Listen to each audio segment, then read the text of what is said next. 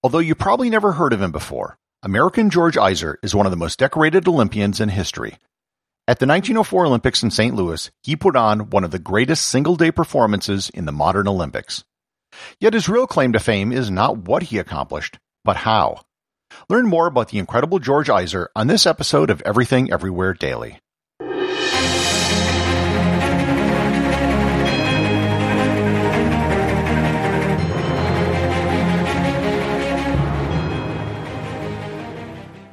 This episode is sponsored by ButcherBox. Summer is right around the corner, and that means cookouts. No matter what your preferred food is for a cookout or a barbecue, ButcherBox can help you make it the best. If you want to serve up some hamburgers, ButcherBox has grass-fed ground beef to make the perfect smash burger. Want to cook up some steaks? Well, ButcherBox has that too, with some of the best cuts of steak such as New York strip, ribeye, and filet mignon.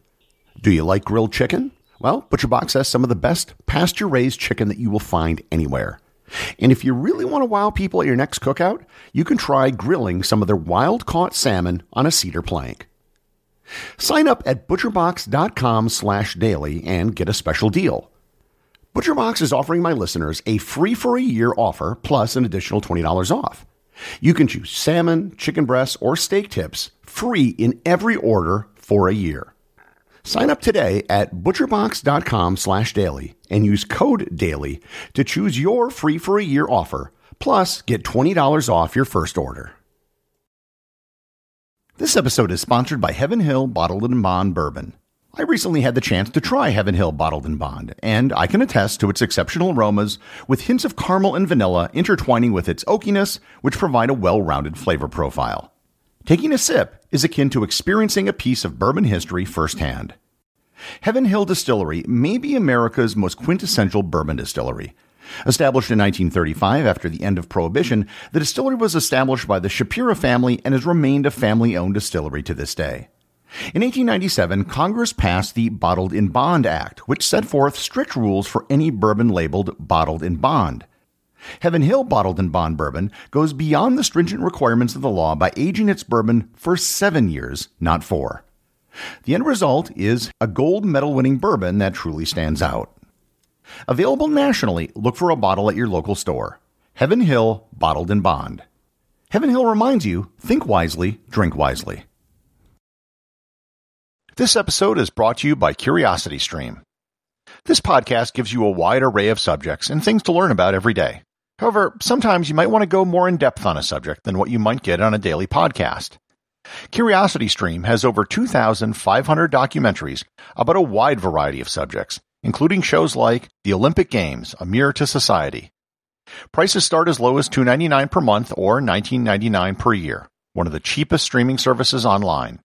If you love to learn, and let's face it, you do if you're listening to this show, then you can subscribe by visiting everything-everywhere.com/curiositystream or by clicking on the link in the show notes. The 1904 Olympics have come up before on this podcast. It was a unique event, to say the least. The event was stolen from Chicago, and much of the world didn't even bother to attend, and it was horribly run. Please check out my episode on the 1904 Olympic Marathon, which was the worst event in Olympic history. The way events were held back in 1904 was different than how we do it today. Rather than cramming everything into a single 2-week competition, in St. Louis everything was spread out over a 5-month period from July through November. George Iser was born in Kiel, Germany in 1870 and migrated to the United States with his family when he was 14 years old. They moved to Denver, where in 1894, at the age of 24, he received his American citizenship. He left the house and moved to St. Louis, where he got a job at a construction company as a bookkeeper. While in St. Louis, he joined a local gymnastics club called Concordia Turnverein St. Louis. Turnvereins were German gymnastic clubs which were located all over the United States in the 19th and early 20th century. Members of Turnverein clubs were called turners. In addition to being an early form of a gym membership, they also served as an ethnic and social club for Germans in the United States. At the Concordia Club, George excelled. He won several local and regional competitions, and he soon began eyeing the upcoming Olympic Games, which would be held in his home city of St. Louis. Gymnastics in 1904 was held at 2 different events. The International Turners Championship was held on July 1st and 2nd at the start of the Olympics. Here, George did poorly.